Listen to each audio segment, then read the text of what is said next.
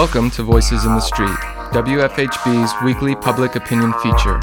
Voices in the Street provides an opportunity for people in our community to share their opinions and perspectives on the issues and events that matter most to Bloomington residents.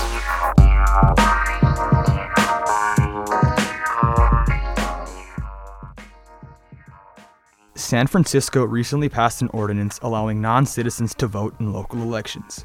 Voices in the Street asked area listeners if they would support a similar measure here in Bloomington. Do you feel that non-citizens should have the right to vote? No, not really. If you're born in the U.S., you should be able to vote for why you live here and everything. Then in that case, yeah, it affects them too. The laws apply to them the same way. I don't agree with it. I've got a fiance that is going to be here next year, and she's not a citizen and won't be until we do the process. And we were talking yesterday about the election and how it'll be a few years until she's able to vote. And there's a process, and there's a process for a reason. So I agree with going with the process, just as we're going with the process to get her here. And it's not an easy process, a fun one, but we're doing it the legal route and taking the process. I don't know a lot about this, but I think yes. Voting is a civic right, and you should be able to have a say in what's going on. As long as, a person pulls their weight, that they should be able to do what they need to do to survive. If they're living here, let them vote. If they're living here and they're under the laws and stuff, they should be able to, choose who makes those laws. I'm all for it. Part of being a citizen, the right to vote, isn't that part of being part of a free society? You have to be a citizen to vote. I can't go to Mexico and vote, right? So I think you should be a citizen to vote. I was not aware of that, but I would have to say no. I think we need to be citizens to vote for our country representatives. I do not believe that a non-citizen should have the right to vote. There's due process to become a citizen in this country, and I feel like as long as that's followed properly, then you should have every right to become a citizen and thus vote at your own choosing.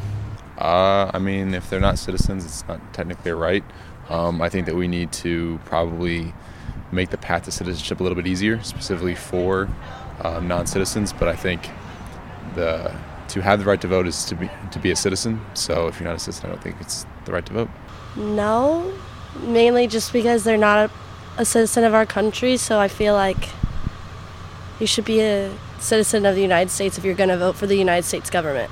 I honestly don't know much about the process, but I've heard that it's pretty difficult, and I think, yeah, probably it should. I'm sorry, I'm not too knowledgeable on the topic, honestly. Nonsense. I believe that we need to take care of people here first and get voting rights restored to people who are incarcerated with felonies. I believe that there should be a pathway for people to vote when they are participating in our system. Maybe, yeah, I could see it. Really, anybody in America would be fine, I assume. Yeah. It's kind of like, well, if they care enough to vote, then yes, we have so many people who have the right to vote, but they don't exercise it, yet they'll go out and buy a lottery ticket and have a greater chance of being struck by lightning and not vote because they say their voice doesn't matter. Nope, because they're not a citizen. It's as simple as that, really. This has been Voices in the Street, WFHB's weekly public opinion segment, featuring candid commentary from your friends and neighbors on the issues and events that matter most to Bloomington residents.